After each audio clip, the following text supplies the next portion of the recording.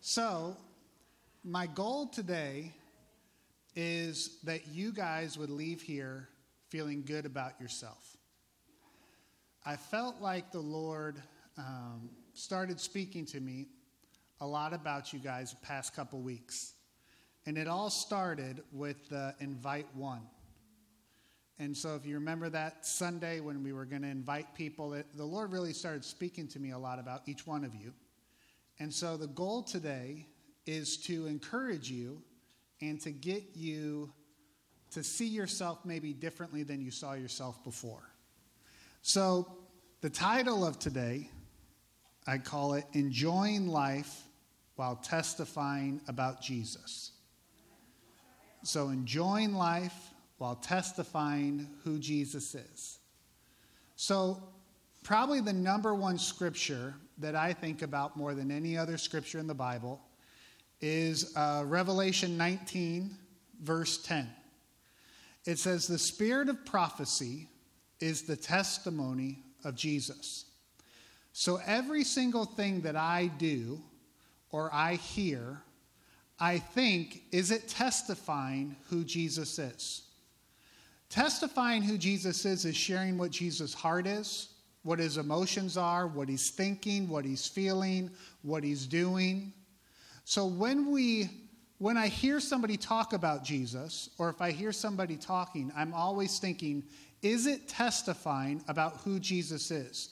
Is there something I can learn about Jesus that I haven't seen before? And so think of that today while we're talking, is because a couple weeks ago, when we had that invite one, we had the potluck, I want you to think about worship. So when we were worshiping, were we testifying who Jesus was? Probably. I think we could say, usually when we worship together here as a church, we're testifying and singing about who Jesus is. So then Matt preached. Do you think Matt preached and testified about who Jesus was? Do you think he gave us some revelation about Jesus' heart? I think we can assume that he did, right? If we can remember. Preach Jesus, like Jim's going to preach Jesus next week.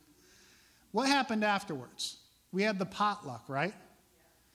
Did the workers of the potluck testify about who Jesus was? I would say they did. They cared for us. They served us. They thought of us first before themselves. I was sitting down there. Luckily, I got to sit mostly with boys at the table. They were the sixth graders, fifth, sixth grade boys. And basically all they did was laugh and play jokes and talk to one another for about 45 minutes straight. And I'm sitting there listening to their conversations, and even though they're talking about Minecraft, they're testifying about who Jesus is because they were laughing and enjoying one another and loving on each other. A lot of times we think we have to testify about who Jesus is we have to say, in the name of Jesus. And in reality, our actions speak louder than words. So in the scripture, in Matthew chapter 10, verse 42, it says, "If you even give a cup of cold water to the least of my followers, surely you will be rewarded." That is a really amazing statement that Jesus is making, saying that if you give somebody a cup of water in my name to somebody who follows me, I'm going to reward you. So think of all the people 2 weeks ago who served us that got a reward from heaven that we don't even think about. Did we think about the people who came early to clean the church? They served us. The people who washed the carpets, the people who set up the coffee shop, the people who tithe on a weekly or monthly basis so we can have electricity to be able to cook the food downstairs. Every single thing that we do is testifying about who Jesus is if our heart's in the right place. If we're thinking about Jesus and wanting to represent him well, the things and actions we do matter. And Jesus is telling us it matters. In Matthew 25, that's the story when Jesus is there I think it's Matthew 25. And, he says, if you give, hey, you clothed me when I was naked. You fed me when I was hungry.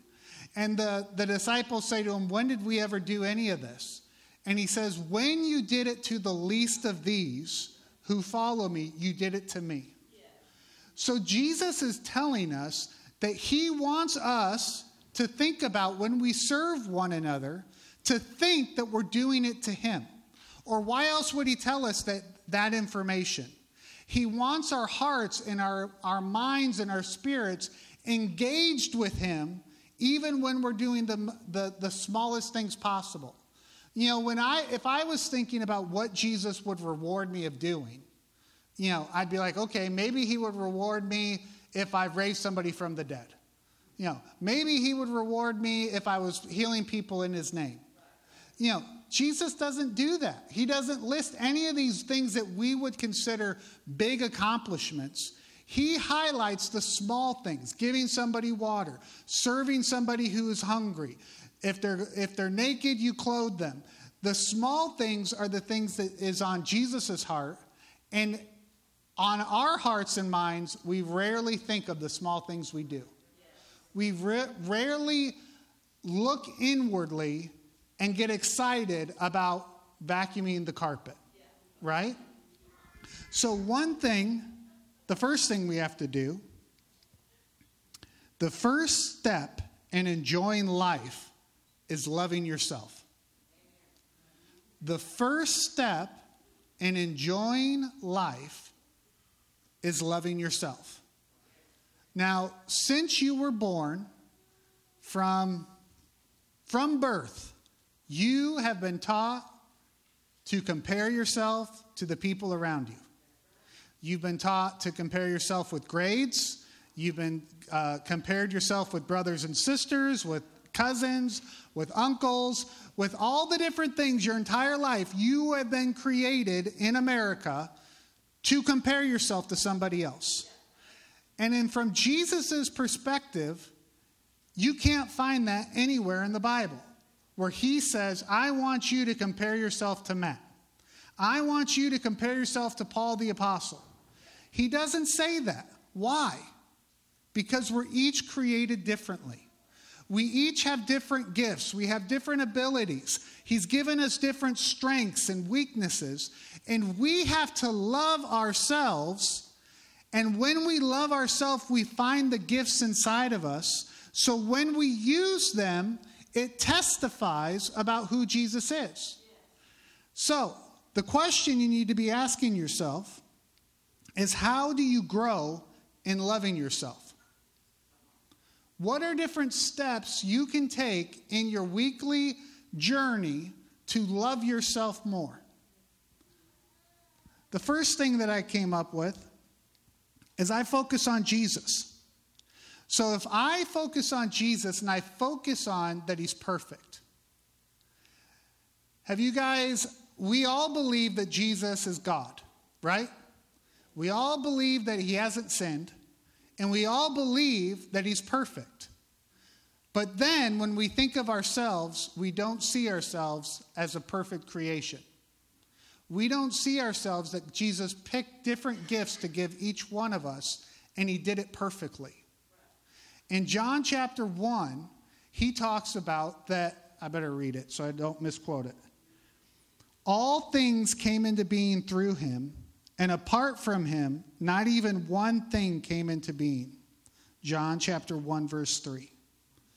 So he plans perfectly, he creates perfectly, and each one of us in this room have many gifts that would testify about who Jesus is that I don't have. You guys have gifts than the person next to you that is different because you're called to testify about a different characteristic or aspect about Jesus that the person around you doesn't have. Or Jesus would create us all equal. We would all look the same. We'd all have the same gifts. But he desires us to do different things and to look different than the person around us. Now, the next thing that you want to focus on to grow in love is focus on his desire. Focus on his desire for you. In Ephesians, it says that you are his inheritance. So I take that scripture and I say, Jesus, I am your inheritance. I want you to have every single thing in me that you desire. I am your bride. I want you to have all of me. I want to love you with all of my heart. When I think of the way then he desires me, it creates in me a burning love that wants to desire him. So one thing that you have to think about, how many of you guys have family out of town that you visit occasionally? Have you? Maybe this just happens in my family. If it does in yours, I hope I'm not the only one. Usually you get excited. It's Christmas. You're going to go visit, your family members. You show up. Day 1's great. Everybody's talking. Day 2's kind of good. By day 3, the people around me, I'm ready to go home. We're kind of like on each other and just kids are fighting. And you're like, all right, I love you guys, but we're leaving now. Okay? Jesus desires you so much that you are going to be with him forever. And he will never get bored of you. Think of that. He will never get bored of you. Just one of you. Jesus desires you so much. And he put all these things inside of you that forever he's going to enjoy you. How many of you thought about that before? I would encourage you to say that out loud for a week. You would say, Jesus, you are going to desire me forever. You are going to be fascinated by me forever. Because our minds can't even grasp eternity at all, right? We can barely think about what that actually means. But Jesus created us with a purpose so that we could be with him forever. That's why Jesus came and died on the cross. That's why he rose again, is because he wants you to be with him. And because of that, you bring something to him that the next person next to you doesn't bring. You are different than everybody else, and he desires each one of you in that way. 1 Corinthians chapter 2, verse 9. I know we all know it. No eye has seen, no ear has heard, and have not entered the human heart all that God has prepared for those who love him. We can't even dream big enough of what eternity is going to be like. But so when I'm thinking of eternity, I start thinking about today. Because one thing that happens as believers is sometimes we get caught up in just doing the day-to-day life. We wake up, we take care of whatever we're doing, we go to work, we come home, we try to read the Bible, we pray maybe, and go to bed. And when we start doing that over an amount of time, it becomes just a routine. And we lose the aspect of touching Jesus. And so one thing that we need to keep in mind is that I believe God wants us to have fun on earth right now. I believe there's desires that he has given each one of you in this room that he wants you to do to embrace joy, to embrace happiness, to do things that would create joy in you as well as others. And when you do those, that's when you're testifying about who he is. Does that make sense? So, with that in mind, I want you guys just to turn real quickly to 1 Corinthians 12, verse 18.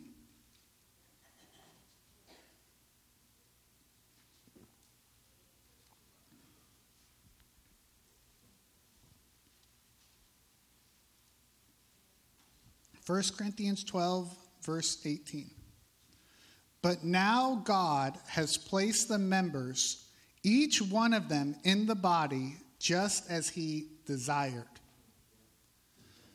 So 1 Corinthians 12 is a great chapter where it's talking about people with many different gifts. God's given many different gifts, and he puts us all together into one body, and he says, Do not compare the eye to the foot and the foot to the eye, to the finger to the knee, that we're not supposed to compare each other with one another, but he has specifically chosen different gifts that you have that nobody else has.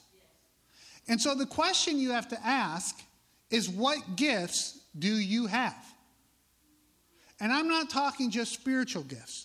I'm talking about any kind of gift. What kind of gifts that God gave you that people around you might not have? So here's some questions that you might want to ask yourself to help you find what gifts God has given you. What do you enjoy doing? What do you enjoy doing? He created you to enjoy things. He put you on the earth to enjoy him and enjoy his creation.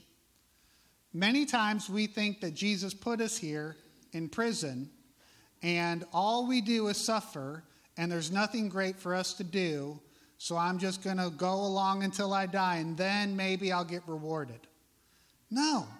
Jesus created the earth so that you could have fun. He created the earth so that you would prosper. He created the earth because he desired you to do things. And so if you believe that he is perfect and that in everything he does is perfect, then when he created you, the gifts inside of you are perfect. So what do you enjoy doing? Because some people might enjoy fishing. Does anybody like fishing in here? Okay, there's some hands. Does anybody not enjoy fishing? Okay. The difference is people can go fishing and they are using the natural gifts and desires in their heart to fish. And sometimes we think of fishing as just a relaxation, and it's not anything. I would bet that before Jesus, the person who desires to fish, when they go fish, they are worshiping Jesus because they're using the gifts that God has given them. They're using the desires God has given them, and he's excited because they're doing the things that he's put in them. Now, there always has to be a balance, right? Like, we can't just always do what we love to do. You know, we have to do things that maybe we're just supposed to do, right? Like, an example would be Thursday night, my 5-year-old wakes up, comes into bed and says, "Dad, I don't feel good." I said, "Okay, lay here next to me." I fall back asleep. Within minutes, all I hear is her throwing up all over everything, and it's the smelly, chunky, just gross, warm throw up that you can just taste, right? And so, with that, I'm trying to pick up all the blankets and all the clothes, and she's crying. I'm trying to get a bowl, but I'm doing all those things. I'm not enjoying any of it, right? But because I'm serving in that way to my daughter, I believe before the Lord it's like the cold cup. That he sees the sacrifice, he sees the servant heart, that I don't do it in a grudging way. I do it in a way of, I want to help you, but I'm not enjoying this help. You know, does that make sense? Okay.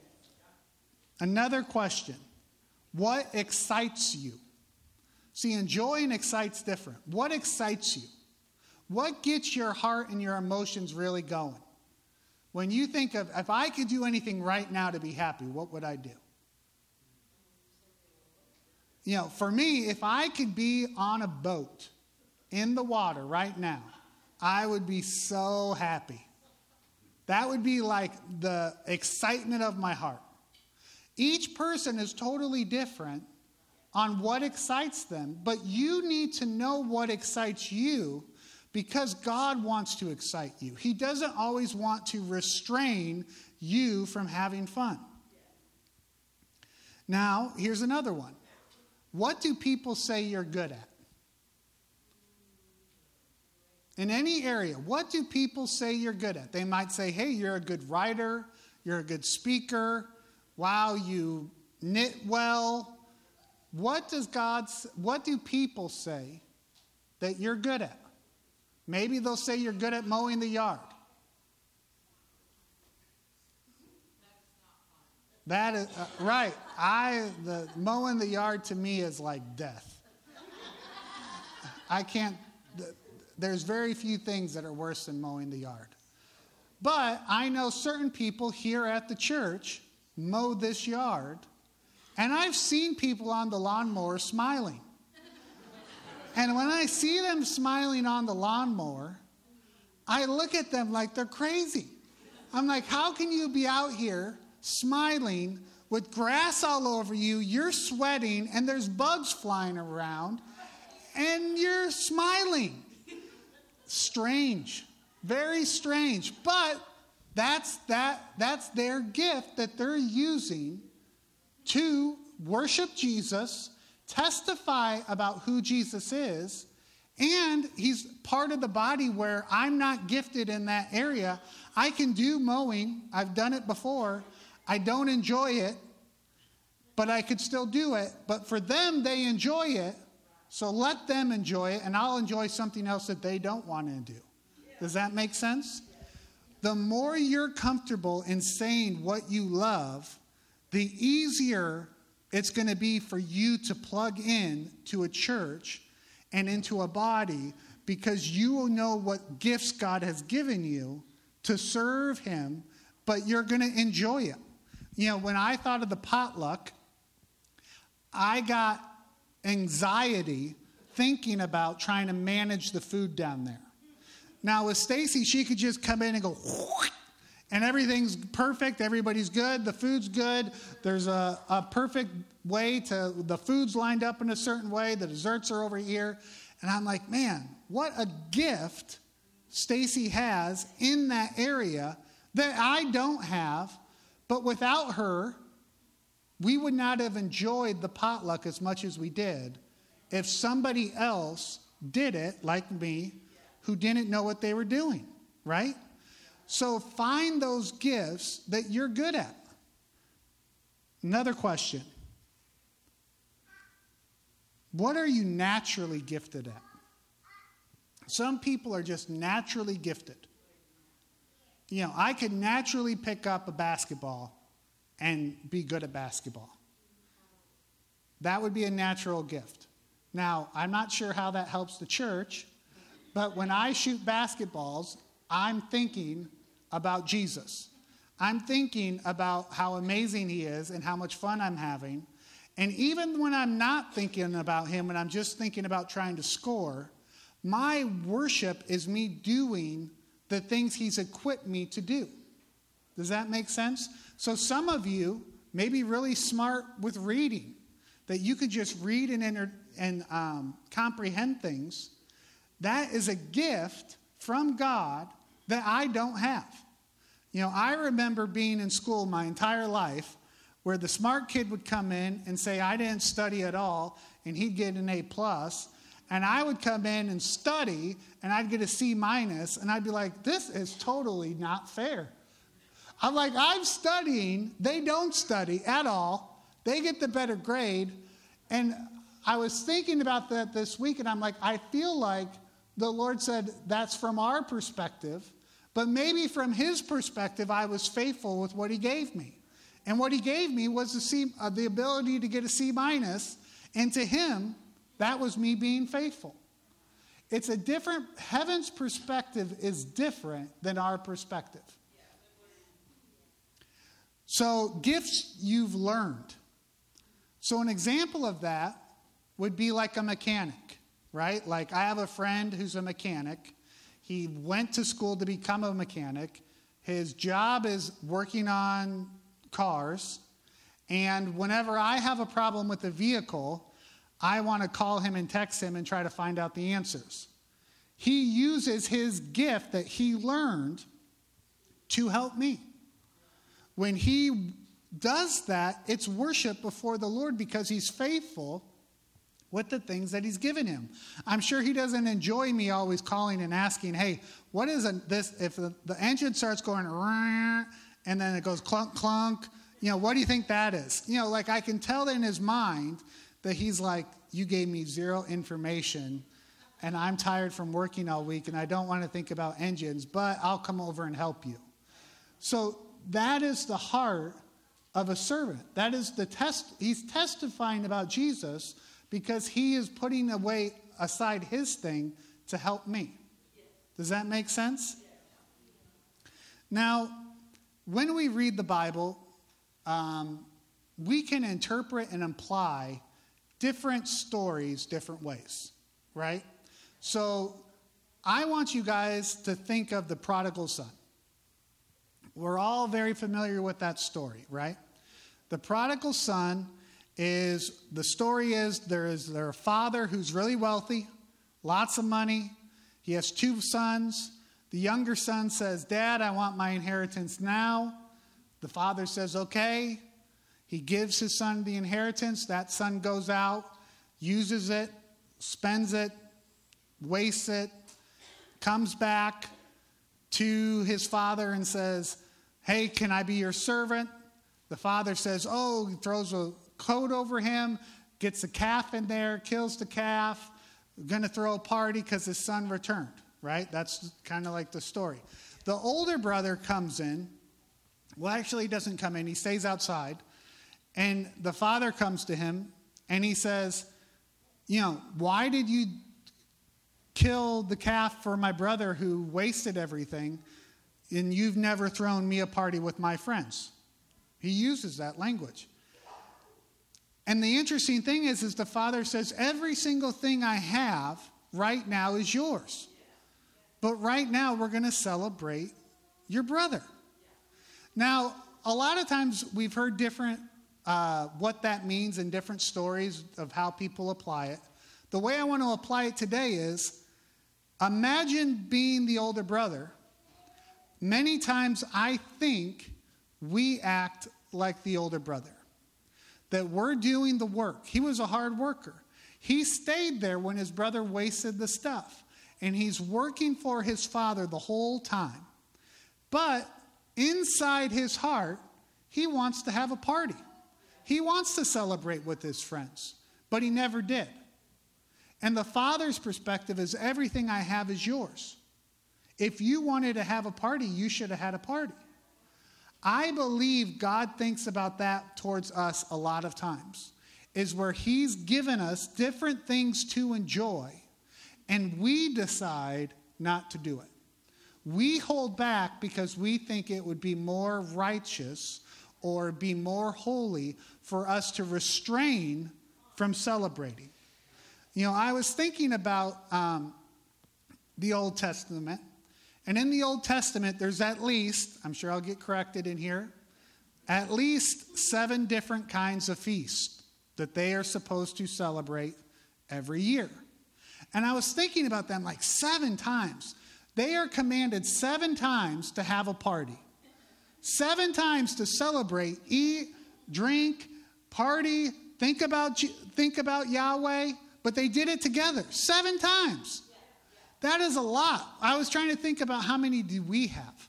And I was like, maybe 2. Like we say Christmas and we say Easter. Those are like the 2 times that we celebrate in a year God. But from God's perspective in the Old Testament, when he was writing out what to do and what not to do, he wanted his people to gather together and celebrate. Now, why is that? It's because he loves celebrating. He loves getting excited. He loves partying. He loves being around people. And he wants us to embrace that identity or that aspect of him more and more. And so I'm not saying that every single day and every single week should be a party. That's not what I'm saying. There's a lot of times when you're just doing the things that God has put before you to do. You get up, you go to work, you try to do your best, you love the people around you, and that's what you're asked to do. That is a huge thing before the Lord. That if you are faithful in that, he's saying, I see you do those small things, and I'm going to reward you. Now, some of the questions we should ask ourselves of what is the reward? When Jesus says over and over, I encourage you to read the New Testament, the Gospels, and highlight every time he talks about rewarding people. If you do that, you'll see that he uses that idea to give us encouragement to do right things, to step out in new ways, to look at ourselves differently than the way we or the world looks at ourselves. Another story that we sometimes, I'll just say I was thinking about. I was thinking about the story of the 10 talents, right? So we all know that with the coins. Master comes, he gives different coins to different people. He comes back and he's like, okay, who was faithful with what I gave you? That's basically what he said. And I was imagining this week standing before Jesus. And I'm standing before Jesus, and Jesus brings up this parable to me. And he says, how much were you faithful with what I gave you? And I was thinking about it, in this, whatever you want to call, imagination encounter. I don't know how to explain it. And during this thing, Jesus says, okay, I gave you your wife. Are you enjoying your wife? Are you celebrating your wife? Are you serving your wife? Are you testifying to your wife who I am by your actions? And then the next question was, then my kids. He named each one of the kids. He said the same questions. Are you testifying about who I am to them? Are you enjoying them? A lot of times when we're around people for a long period of time, we lose the enjoyment part. We lose the excitement part. We lose the joy part, and we just become blah. We become boring. And it's because we allow the world and different things to kind of pull on our emotions to hinder us from reaching out and having joy and having fun. And so one of the things that he brought up was the church, Kairos. He said, are you excited about Kairos? Are you filled with joy when you're there? Do people meet me when they talk to you at the church? And I had to think about that. I was like, man, I don't know. I know sometimes I come in kind of grumpy, kind of tired. I'm not really that joyful. Sometimes I'm kind of down in different areas. And it wasn't like I was feeling condemnation, but it was more like correction. Like the Lord saying, hey, you need to have a different perspective on the things that I've given you, because I've given you a lot of things and I want you to enjoy them. Imagine being the father and I'm giving a gift to my kid and I have this big present and they've wanted a power, like one of those Power Wheel things. They wanted one. They've been talking about one. I bought it. I wrapped it. I put it before them, said, it's your birthday. Open up the present. And they sit there and say, I don't want to open it. What do you mean you don't want to open it? Well, thank you for giving it to me. I'll enjoy it sometime in the future. I don't want to open it right now. As a dad, my feelings would be hurt, right? Like I want to see their expression when they open something that I've given them.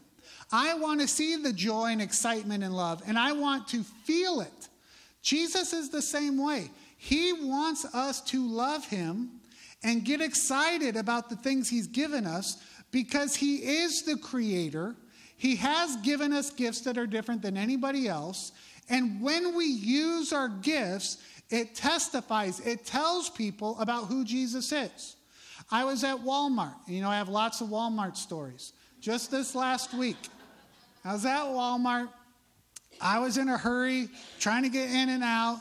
And this lady's in front of me at the checkout aisle. And, it's like the self-checkout now, so now it even takes longer. And so she's checking out, and she drops something. And all I did was go over and pick it up to her and hand it to her. She looked so shocked. She didn't know what to say at first. I think she thought I was trying to steal it. She was like, whoa. And then she said, thank you. And then she said, God bless. And I could tell by making eye contact with her that she was a believer. And I just smiled and I just went on my way. But my point is those little interactions with people can feel different when you're around them than when you're not.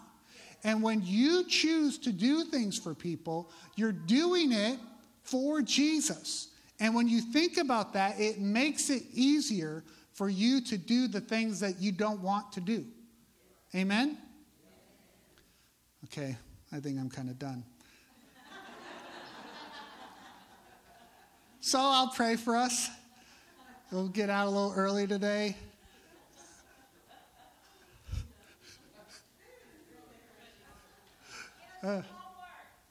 Okay, homework.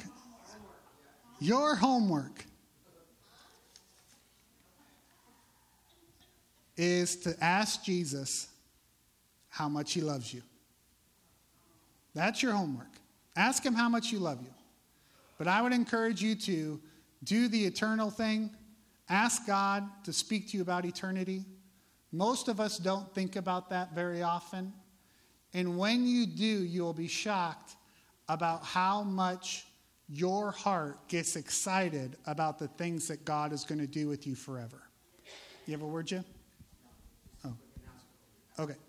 I'm going to pray for us.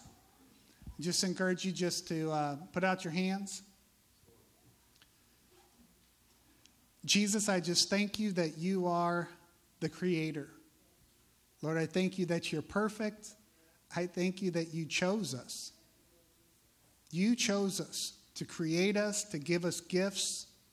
Lord, I ask you that you would encourage every single person in this room throughout this next week, that they would feel what you feel in them, that they would see the gifts that they forgot about, that they would see the talents that you've given them, and that they would enjoy the things that you've put before them, that you've put in them. Lord, I ask you to set our eyes on eternity, that we would dream and think of all the things that we're going to do with you forever. In Jesus' name, amen.